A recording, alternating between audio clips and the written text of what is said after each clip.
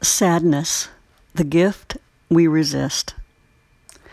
My father passed away recently, and we held the memorial service for him last weekend. While an unconscionable amount of drama preceded it, the service itself and our time together was precious and sweet and everything I could have hoped for. I was able to share my profound sadness with my family and friends and join with them in theirs. The permanence, realness, and finality of the loss of my father made so many unimportant things fall away. I had more meaningful, heartfelt, teary-eyed conversations with my family and friends than I had maybe ever.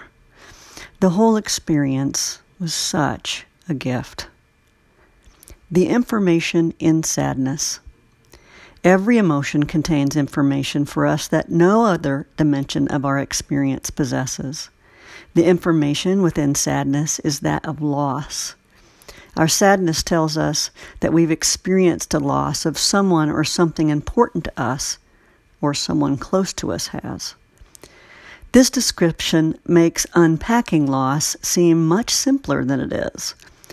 Loss is not easily untangled, teased out, and identified. That is part of why experiencing loss can feel so overwhelming. My dad was the single most important person in my life for most of my life. When he passed, I lost more than just my father. I lost someone who believed in me, accepted me, and loved me without condition. I lost the head of our family, the one who convened us, looked out for us, and knitted us all together. I lost my advisor, mentor, and emotional sponsor. I lost the person who humbly embodied so many of the qualities to which I aspire. I lost my hero. The gift of sadness. The gift of sadness, should we allow ourselves to accept it, is sensitivity, intimacy, and connection. When we allow ourselves to experience sadness, we connect with our deepest self. We connect with our heart and who and what is dear to us. And when we share our sadness with others, we invite them to feel us and to feel with us. And when we allow ourselves to feel our own sadness, we can be with and connect with others in theirs.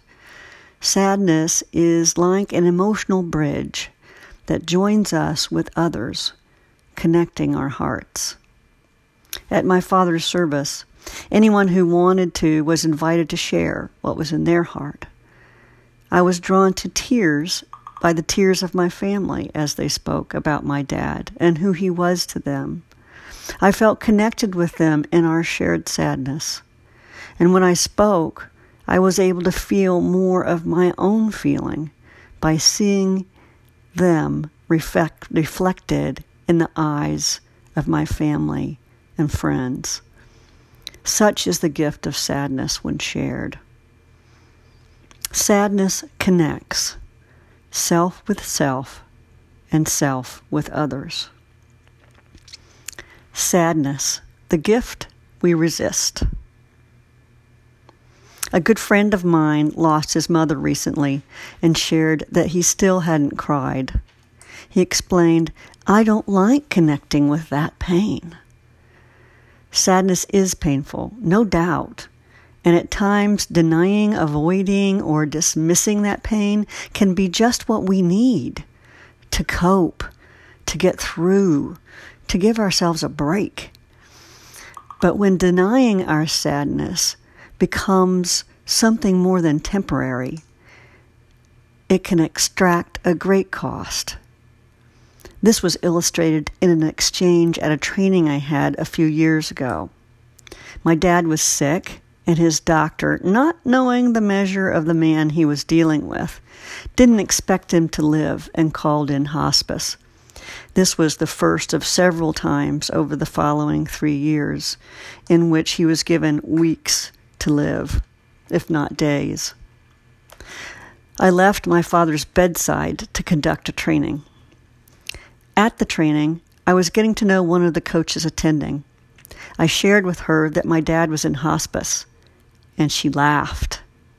That's right, she laughed. I looked at her speechless and puzzled. Seeing my expression, she explained, "My father was in hospice about a year ago, and he died. 6 months later, my mom was in hospice, and she died. And now, my sister has cancer. You just have to laugh." What I thought at the time was, no, you have to laugh. I want to cry. I can't imagine the overwhelming loss this coach must have been experiencing. Perhaps to access all of the sadness within that loss would have just been incapacitating. Perhaps she was coping with all that loss as best she could by denying the sadness of it. And by denying her own sadness, she could not be with me in mine. And though unintentional, she invalidated mine. When we cannot or do not allow ourselves to access our own sadness, we cannot be with others in theirs.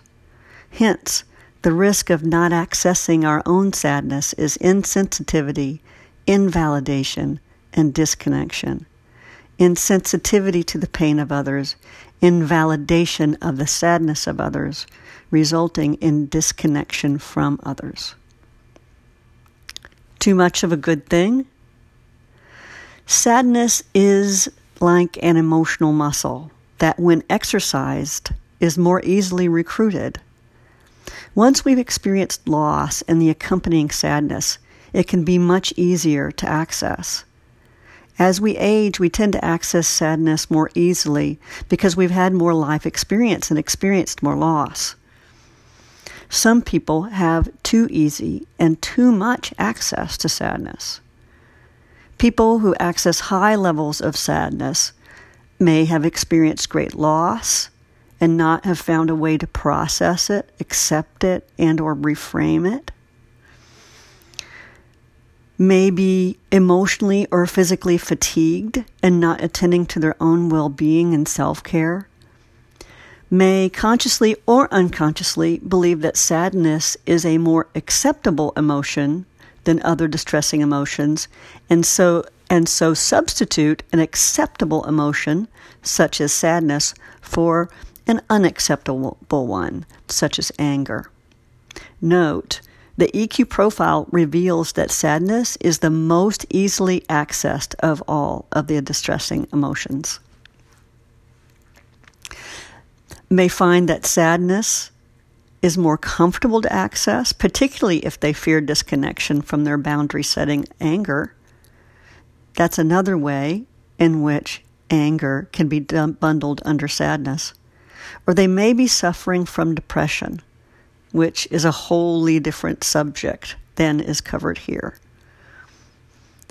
People who have high levels of access to sadness that fall short of depression may benefit from reflecting on their sadness and what's underneath it, using the information above as a guide. Confusing coping with strength and sadness as weakness. When someone has experienced significant loss and doesn't appear sad, it's often said that they are being really strong. That always irks me. People who experience loss and tearlessly power through it are coping. Let's call it what it is, coping. And that's okay. Coping is good. Coping is necessary. Sometimes. But is it strength? If someone experiences significant loss and is visibly in mourning, are they then weak? I don't think so. While non-feeling reflected in coping has its place, it ultimately serves to disconnect us from ourselves and others. Only by connecting with our emotions can we connect with others in theirs. Yes, The distressing emotions, anger, anxiety, fear, sadness, shame, are distressing. Sadness is painful, and feeling our feelings while we are having them and expressing them in safe and appropriate ways are key aspects of being emotionally healthy and emotionally intelligent. How do you come to understand your sadness? How do you unpack your loss? How has your own sadness connected you with someone else? Join us in our conversation.